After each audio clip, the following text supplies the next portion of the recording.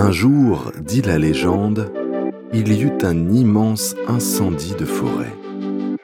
Tous les animaux, terrifiés, atterrés, observaient, impuissants, le désastre. Seul le petit colibri s'activait, allant chercher quelques gouttes avec son bec pour les jeter sur le feu. Après un moment, le tatou, agacé par cette agitation dérisoire, lui dit : « Colibri, tu n'es pas fou ? Ce n'est pas avec ces gouttes d'eau que tu vas éteindre le feu. » Et le colibri lui répondit : « Je le sais, mais je fais ma part. » Ces entrepreneurs font leur part, en changeant la donne, en repensant le monde, en innovant. Ils sont la voix du colibri. Heureuse de vous retrouver pour ce nouvel épisode de La Voix du Colibri. Donc aujourd'hui, je reçois Tom Rivière, qui est le cofondateur de l'agence de communication par l'objet, Graine d'objets. Bonjour Tom et merci d'avoir accepté l'invitation. Comment vas-tu tout d'abord ? Bonjour Laetitia, écoute, je vais très bien, c'est une belle rentrée, je suis content d'être avec toi et de pouvoir partager un moment. Et je suis ravi de présenter aussi mon agence qui a un an d'existence et voilà, j'espère que ma présentation intéressera le plus grand nombre. J'espère aussi, justement, on va commencer par ça parce que justement tu as une agence. Pourrais-tu expliquer avant tout en quoi consiste une agence de communication par l'objet ? Une agence de communication par l'objet, c'est surtout une agence d'objets médias, c'est-à-dire qu'on comprend cela comme une communication qui est véhiculée par l'objet ou le textile ou la PLV, donc ce sont des supports physiques sur lesquels on marque des messages, des logos, on fait du branding, si on peut le dire comme ça, et ça permet de véhiculer des couleurs, une identité, des valeurs. Et aujourd'hui, il y a une multitude d'objets et de textiles qui peuvent se marquer. Et c'est là où nous, on essaye justement de se différencier en amenant des sélections qui sont beaucoup plus durables et responsables. Donc là, une communication par l'objet, c'est vraiment dans l'opérationnel, quand on a envie de fidéliser, remercier, stimuler des clients, des prospects, des collaborateurs, parce que ça part aussi de la culture d'entreprise, quand vous voulez faire adhérer vos collaborateurs à une identité, c'est important de parfois les gratifier. Et ces objets, quand ils sont bien choisis, quand ils ont du sens, ces textiles aussi peuvent amener une adhésion par rapport au sens et aux valeurs que vous voulez transmettre. Et donc ça, à tous les niveaux, nous, on intervient pour pouvoir proposer des solutions produits innovantes et éco-conçues. En tout cas, le marché de l'objet publicitaire représentait plus d'1 milliard de chiffre d'affaires en 2021. Alors, comme tu l'as dit, vous avez une approche durable. Moi, j'aimerais savoir quelle est la part des entreprises proposant des objets éco-conçus aujourd'hui dans ton secteur. Alors ça, c'est une très bonne question. C'est vrai que dans la communication globale, tu viens de le dire, c'est un chiffre qui est important. La communication par l'objet, dans le monde de la publicité, dans les budgets publicitaires qui sont dépensés annuellement en France, ça représente un peu plus d'1 milliard. Ce qui représente juste 1% quand même, hein, des budgets quand on englobe la télé, la radio, etc. Donc c'est une part marginale, mais c'est quand même des budgets qui sont importants et qui peuvent à terme faire la différence. Donc dans ces plus d'1 milliard de budget, il y a plusieurs agences, hein, il y a plus de 2500, voire 4000 agences qui font de l'objet promo en France. Ouais. Donc il y a énormément d'acteurs. Maintenant, il y a différents niveaux. Ça peut aller de l'imprimeur qui veut faire un complément à son activité, comme l'agence vraiment spécialisée qui, elle, va se concentrer que sur ce produit de communication. Maintenant, on voit une émergence forcément des acteurs traditionnels parce qu'ils essaient de suivre une tendance pour pouvoir se positionner. Mais vraiment des spécialisés comme nous, on va dire que ça représente 10%, 15%. Donc c'est vraiment, maintenant C'est la peu. tendance est forte. Mais on a 10 à 15% des acteurs qui aujourd'hui se positionnent vraiment sur une sélection qui se concentre vraiment sur les confections la responsabilité, l'origine, l'impact environnemental, la responsabilité sociale aussi, des fabrications et de la distribution de ces articles. Donc, on est encore, c'est émergent, mais aujourd'hui, Mmh. ça prend une part de plus en plus consistante de notre secteur. Ça faisait déjà 2-3 ans qu'on avait ces projets. J'ai pu le lancer et on s'aperçoit qu'aujourd'hui, ça prend du sens, tout simplement. Le marché est de plus en plus Totalement. mûr pour pouvoir accepter ce genre de gamme produit et de positionnement. Effectivement. D'ailleurs, ce qui est important pour vous, vous avez 3 piliers fondamentaux, hein, concernant vos produits, puisque vous avez une approche différente et durable, comme tu viens de l'expliquer. Pour vous, ce qui est vraiment primordial dans vos, propositions, c'est l'utilité, la durabilité et la qualité. Moi, j'aimerais savoir en quoi est-ce vraiment fondamental, ces 3 piliers? Alors, définitivement, quand on a posé notre projet avec mon associé, Frédéric, que je nomme, on avait un besoin de repositionner un peu nos sélections et nos sources produits et fabricants. Et on voulait vraiment avoir des choses qui nous parlaient par rapport à tout ce qu'on pouvait voir, parce qu'on vient de ce domaine-là aussi. Et on avait vraiment plus envie d'être dans une situation de proposer des articles qui soient jetés dès la distribution ou qui Mmh. soient inutiles simplement pour faire véhiculer un message. Enfin, quand on offre quelque chose de physique, il faut qu'il y ait quand même une utilisation derrière. Donc déjà, le premier point, l'un des critères fondamentaux, c'est que l'objet soit utilisé, quel qu'il soit, quel que soit son prix, quelle que soit sa fonction, quelle que Ouais, soit son image, sa qualité, il fallait vraiment qu'il soit utile. Donc ça déjà, ça permet vraiment d'écrémer pas mal parce qu'il y a profusion de choix. Ça permettait vraiment de cibler la sélection. Ensuite, on voulait que ça soit qualitatif, que ça dure dans le temps. Et donc ça, c'était important qu'il y ait aussi des tests sur les produits pour que la qualité soit là dans la finition, dans la confection. Même si on peut penser que ce sont, on le dit souvent, des goodies, à un moment donné, un objet qu'on n'utilise pas ou qui se casse au bout de 2 ou 3 utilisations, c'est un très mauvais rendu. Une valeur perçue qui finalement n'a pas du tout l'impact escompté. mmh, Et surtout, vous mettez une identité dessus. Donc, c'est aussi exactement. finalement une appréciation qui est tout de suite négative de la personne qui offre le cadeau ou de la société qui offre le cadeau. Justement, l'objet publicitaire, c'est vraiment le reflet d'une entreprise, comme tu dis, de ses valeurs. Est-ce que tu as observé de ton côté un changement d'exigence concernant les annonceurs? Par rapport à Alors, la qualité, hein, et la qualité, l'utilité, justement et la durabilité des produits, en fait? c'est une excellente question. On va dire qu'on est toujours en transition. Ouais, Pour la majorité des acteurs de notre société et du monde économique. On est vraiment sur beaucoup de gens qui aujourd'hui essayent de faire des démarches vers une politique RSE, vers des valeurs qui sont plus ancrées dans leur responsabilité sociale et environnementale.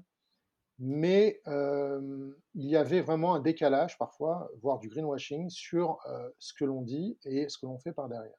ouais, Maintenant, il y a quand même un aliment qui est en train de se passer, parce qu'il y a eu des sociétés pionnières qui ont vraiment été exigeants sur leur communication, au point de éventuellement moins consommer, moins acheter de communication, de publicité, pour pouvoir faire plus qualitatif et plus durable et plus éco-responsable. ouais.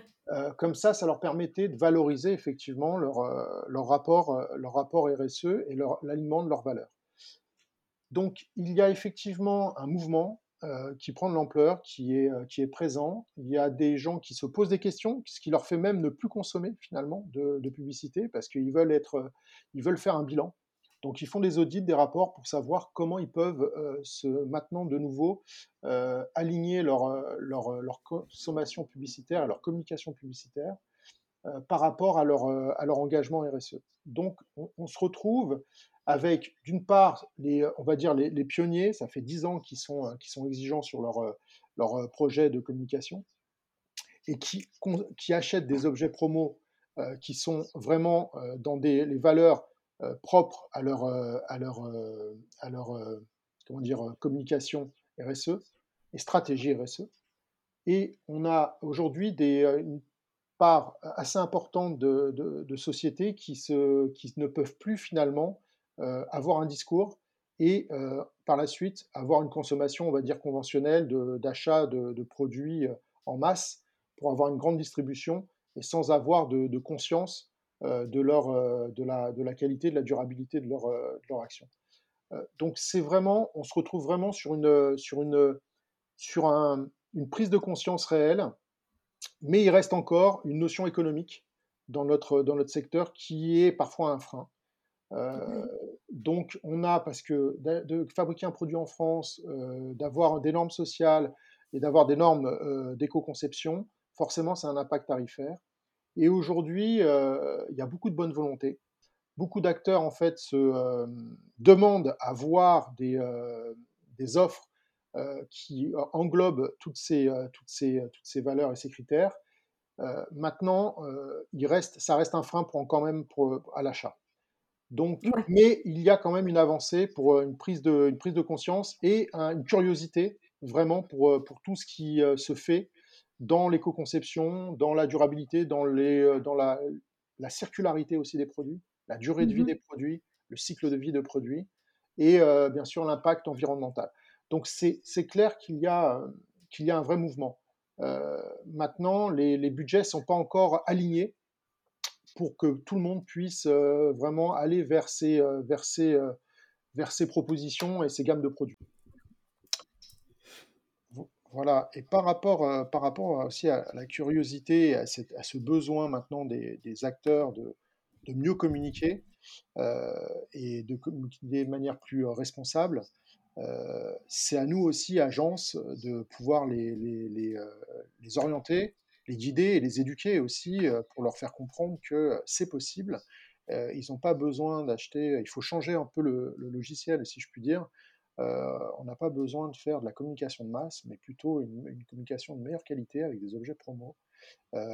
Et ça, c'est à nous aussi de leur montrer, de leur démontrer que c'est possible. C'est à nous, professionnels de ce secteur, de leur dire que voilà, c'est plus juste acheter en quantité et distribuer en masse au plus bas budget, mais maintenant on peut faire quelque chose de beaucoup plus qualitatif, ciblé, avec des valeurs. Et donc c'est là vraiment où on a une plus-value.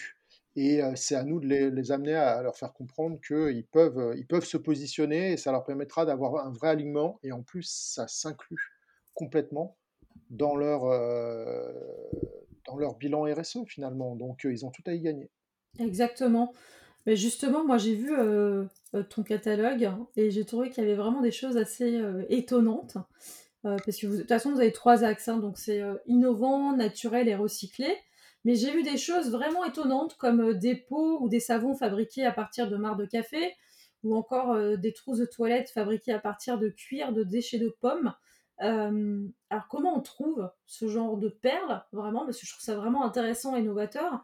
Et est-ce que le sourcing est compliqué à faire pour trouver justement ce genre d'objets et ce genre de producteurs? Alors, effectivement, ça, c'est des innovations, produits qui prennent en compte aujourd'hui tous les défis à tous les niveaux de la société auxquels on doit faire face. Euh, comment utiliser des ressources organiques, comment utiliser des gisements de déchets pour pouvoir en refaire des produits, comment circulariser un peu plus la confection, la fabrication, pour pouvoir avoir des produits qui ont un impact limité euh, sur la planète et sur les ressources. Et là, c'est là où l'inventivité humaine est très large finalement.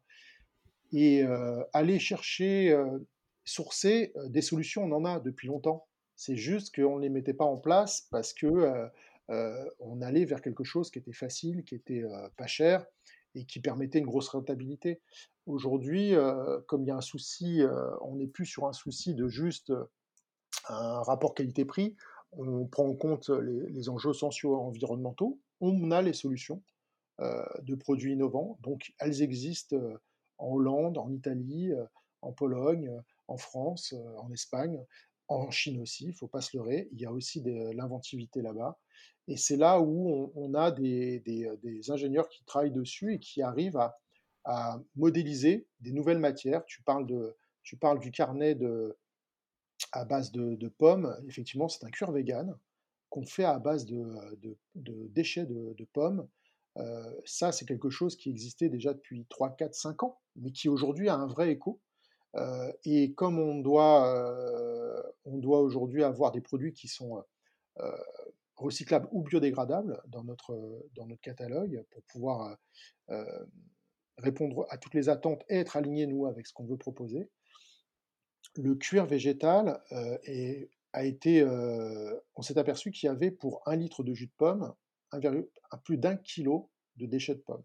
Donc Ouais. finalement, toute cette pulpe et ces déchets ont permis de refabriquer, de tester un cuir pouvait être vegan. Donc là aussi, on touche au bien-être animal pour pouvoir faire des carnets, des blocs-notes, des trousses, des pochettes.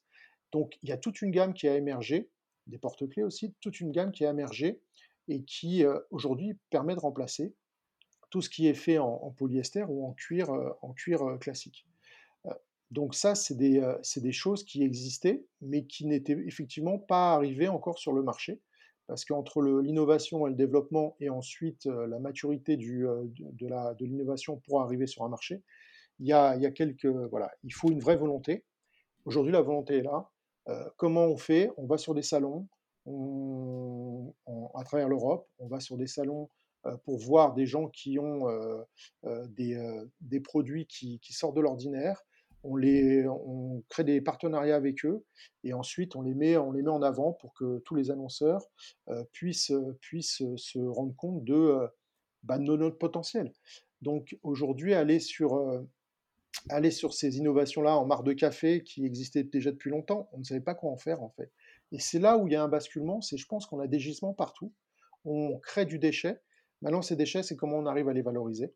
Aujourd'hui, une question que se posent plein d'acteurs économiques, et dans l'objet promotionnel et dans le textile publicitaire, on arrive aussi aujourd'hui à recréer des objets, des produits par rapport à tous ces gisements. Ces gisements, on les trouve à travers l'Europe. Et ça pour nous, c'est une fierté d'aller pouvoir faire la promotion de ce genre de création et d'innovation. En tout cas, c'est très intéressant. Mais c'est vrai que c'est vraiment un changement radical. Moi, j'aimerais savoir, donc la durabilité, c'est vraiment un enjeu considérable. Mais est-ce que tu penses qu'il y a encore un changement de fonctionnement total, hein, je ne parle pas juste par rapport à la publicité, mais à opérer au sein des entreprises afin d'évoluer vers des modèles totalement vertueux, ce qui n'est pas le cas à l'heure actuelle? Est-ce que tu penses qu'il faut changer les mentalités déjà peut-être? C'est déjà peut-être pas mal, mais qu'il y a beaucoup de choses à faire en fait, que là on est vraiment aux prémices de quelque chose, d'un changement total. Alors oui, les choses ne se font pas de façon du jour au lendemain. On le voit bien avec plein d'acteurs engagés aujourd'hui qui essayent avec optimisme justement d'informer, de former, de sensibiliser. Nous, on essaie de sensibiliser à notre niveau, bien sûr, qui est notre business, c'est la communication par l'objet et le textile. Alors ça reste un modèle économique hein, voilà, de promotion, mais c'est déjà une transition vers quelque chose de plus vertueux. Mhm. Est-ce que ça n'a pas d'impact, etc. Si on veut vraiment être sur quelque chose de vertueux, il faut arrêter de consommer quasiment et revenir aux besoins essentiels. Euh, et là, on est sur de la sobriété, Ouais. pour être très clair, et voir une décroissance qui est nécessaire. Euh, donc c'est là où nous, on essaye de ne pas pousser à la consommation, bien entendu. On veut vraiment être sur le consommer moins mais mieux. Et pour des gens qui ont besoin quand même d'avoir une existence et de devoir diffuser leur identité et leurs valeurs. Euh, donc, aller sur des modèles complètement vertueux, je ne pense pas qu'on y est à 100% partout. Du tout. Je pense que c'est Voilà.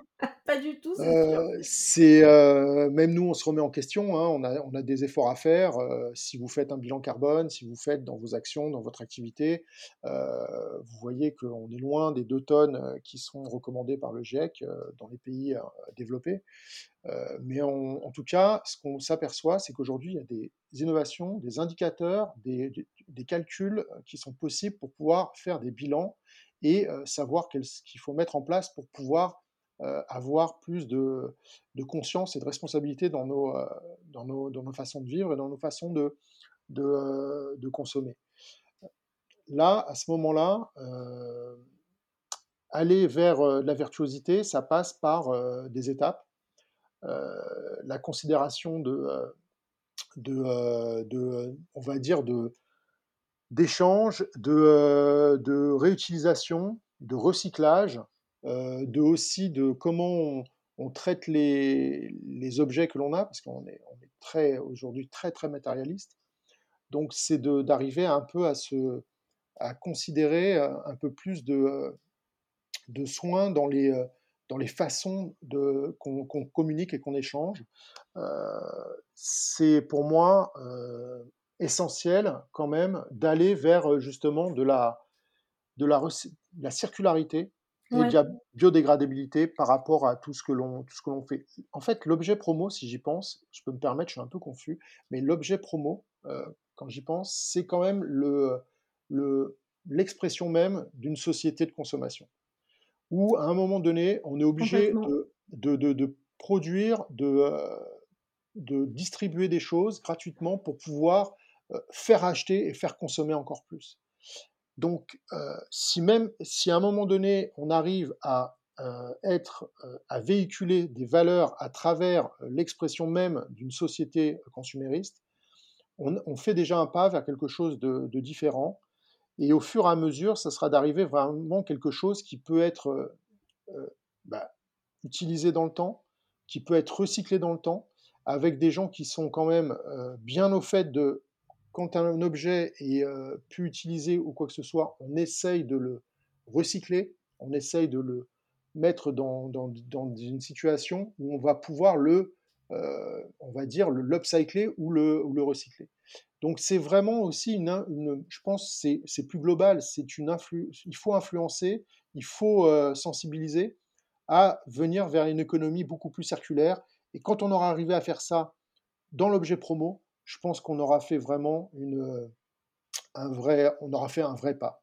Euh, donc c'est là où moi j'essaye d'aller effectivement sourcer et chercher ces innovations pour pouvoir eh ben, arriver à véhiculer tout ça, sensibiliser à mon niveau et faire prendre conscience qu'aujourd'hui, on n'a pas besoin d'acheter plus, de consommer plus, de jeter plus, parce que si on achète plus, on jette plus. C'est vraiment voilà, de communiquer avec plus de conscience et d'arriver à sensibiliser au fur et à mesure tous les acteurs et toutes les personnes qui composent nos sociétés. Alors justement, moi j'ai bien saisi, hein, donc il y a une intention de remettre un peu de valeur et de sens, par rapport aussi, à Graine d'objet. Moi j'aimerais savoir quels sont les objectifs à terme de l'entreprise? Qu'est-ce que tu vois pour, le moyen terme, le plus long terme? Alors, pour être très clair, on a, nous, une sélection de,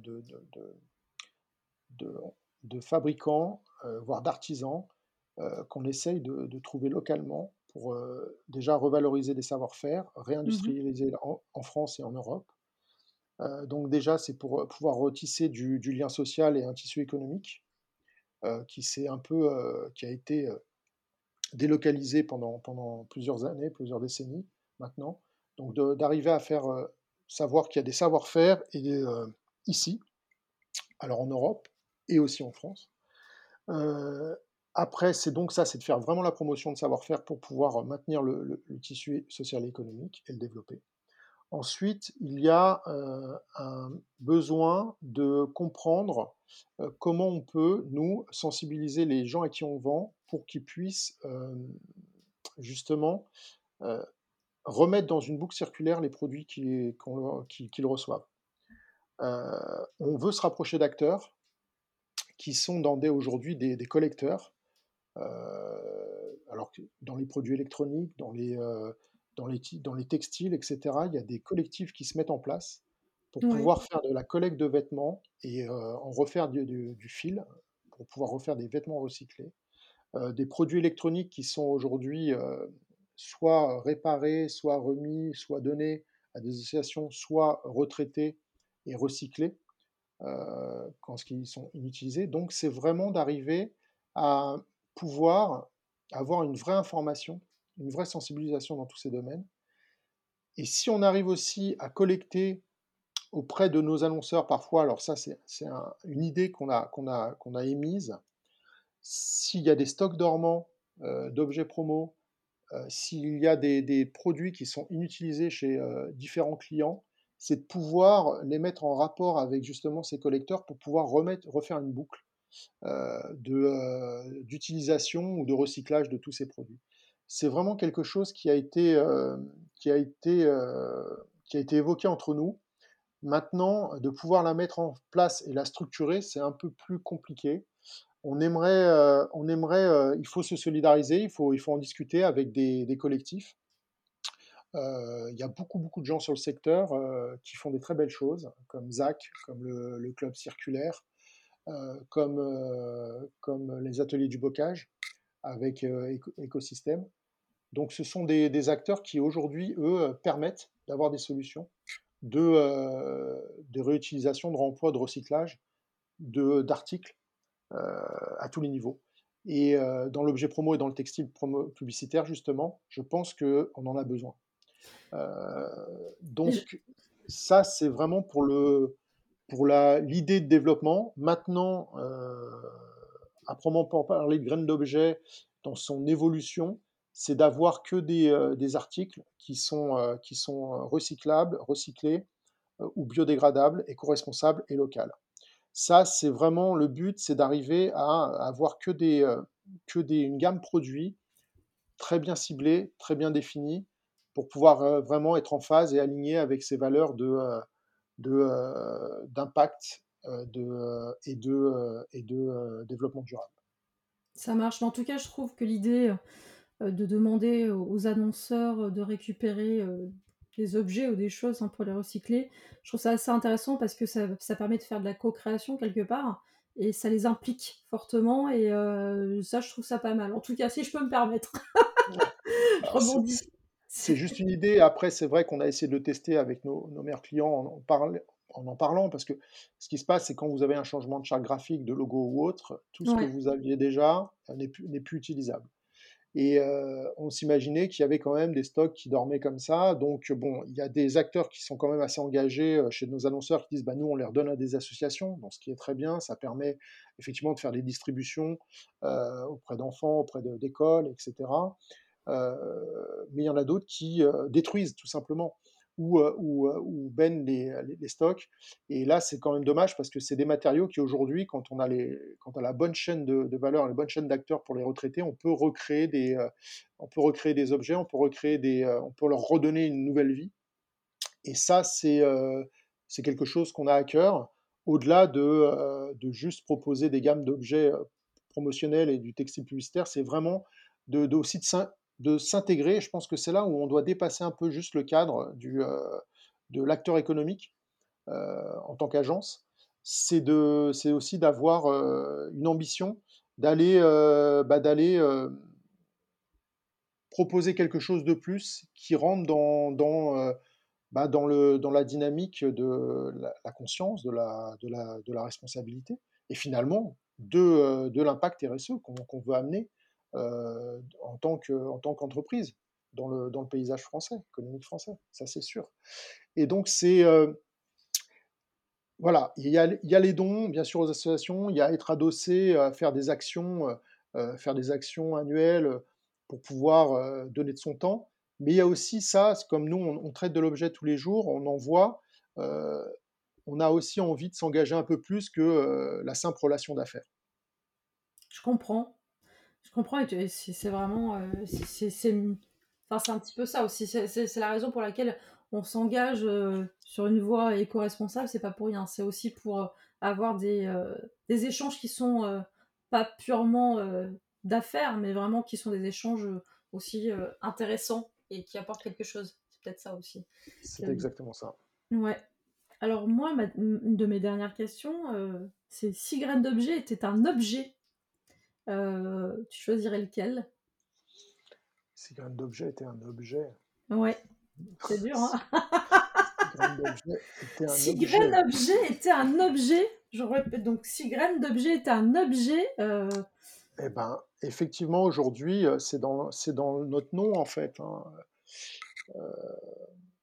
Graine d'objet, on a choisi ce mot parce qu'on voulait imaginer voilà, un objet qu'on donne, c'est un peu une graine, un objet qu'on donne avec un message, c'est un peu une graine qu'on va planter quelque part chez quelqu'un pour qu'il puisse comprendre un message, qu'il puisse ensuite le diffuser. Et ce message, il faut qu'il soit aujourd'hui le plus responsable et le plus durable possible. Donc on a pensé à graines et d'objets, hein, ça peut paraître antinomique comme ça, paradoxal même, hein. Une graine c'est organique, un objet c'est physique, c'est inerte. Bon, une graine voilà, c'est de la vie, ça fait émerger la vie.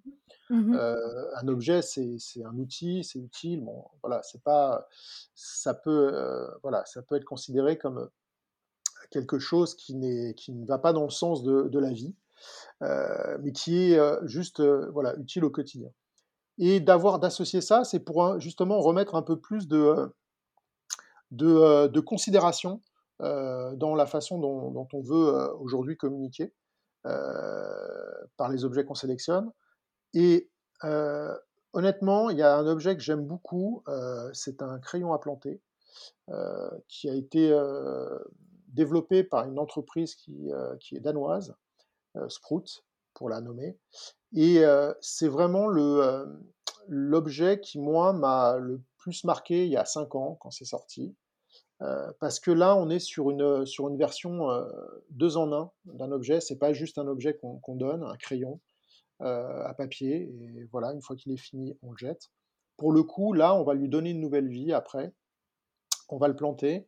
Et ça peut faire, voilà, il y a des graines dans l'embout du capuchon. Et ça peut faire pousser des plantes aromatiques, des fleurs, etc. Et ça, pour moi, c'était vraiment la prise de conscience. Donc forcément, le crayon est en bois FSC, c'est géré durablement, les graines sont OGM, sans OGM, pardon, et bio. Donc ça permet effectivement d'avoir une double fonctionnalité tout en étant sur une sensibilisation à la nature. On s'en sert en tant que crayon. Et en même temps, on peut faire pousser quelque chose à la fin de l'utilisation du produit. Euh, et c'est là où, pour moi, il y a une vraie association entre notre métier, qui est la publicité, et faire véhiculer des valeurs de responsabilité et de durabilité dans nos choix et dans notre façon de communiquer. Donc c'est là où vraiment le crayon à planter est quelque chose de très bien. Et aujourd'hui, on le voit, hein, ça se développe de plus en plus. Vous avez plein de papiers ensemencés, ce sont du papier recyclé, totalement. vous avez des graines, vous avez des porte-clés en bois avec des graines aussi intégrées. Donc on est là un peu sur, ok, on est sur on va dire quelque chose de très marketing, mais en fait, quelque part, on veut revenir aussi un peu à quelque chose de plus naturel et avec plusieurs fonctions et plusieurs types de vie. Aujourd'hui, c'est ça. C'est-à-dire qu'on veut donner, il faut que ça soit protéiforme, en fait, les produits qu'on offre. Il faut qu'il y ait plus de valeur, des critères qui soient bien pensés. Et c'est là où je trouve que ça colle bien, graine d'objet, sur tout ce qui peut avoir un emploi, une fonction de communication, un emploi d'utilité, vraiment d'utilité, avec de la qualité, et derrière, une utilisation organique. Euh, voilà, et ça, je trouve ça très, très parlant, très symbolique. Ça marche. En tout cas, merci pour ces explications. Alors, moi, je vais te laisser le mot de la fin. Voilà, si tu as un message à faire passer, quelque chose que tu veux vraiment dire aux auditeurs, ça peut être complètement différent d'un sujet autour de graines d'objets. Mais en tout cas, je te laisse le mot de la fin. Et donc, c'est à toi. Il faut oser en conscience. C'est ce que je pourrais dire en mot de la fin, oser en conscience, et sortir un peu de nos carcans. Et ça, voilà, il y a que comme ça qu'on pourra aller vers quelque chose de plus vertueux. En tout cas, merci pour, cette invitation, Laetitia, c'était, super. C'est mon premier exercice de podcast. C'est pas simple, et en même temps, je suis très content de l'avoir fait avec toi. Ça marche. Merci à toi d'être venu et je vous dis à très bientôt pour un nouvel épisode de La Voix du Colibri. Merci beaucoup.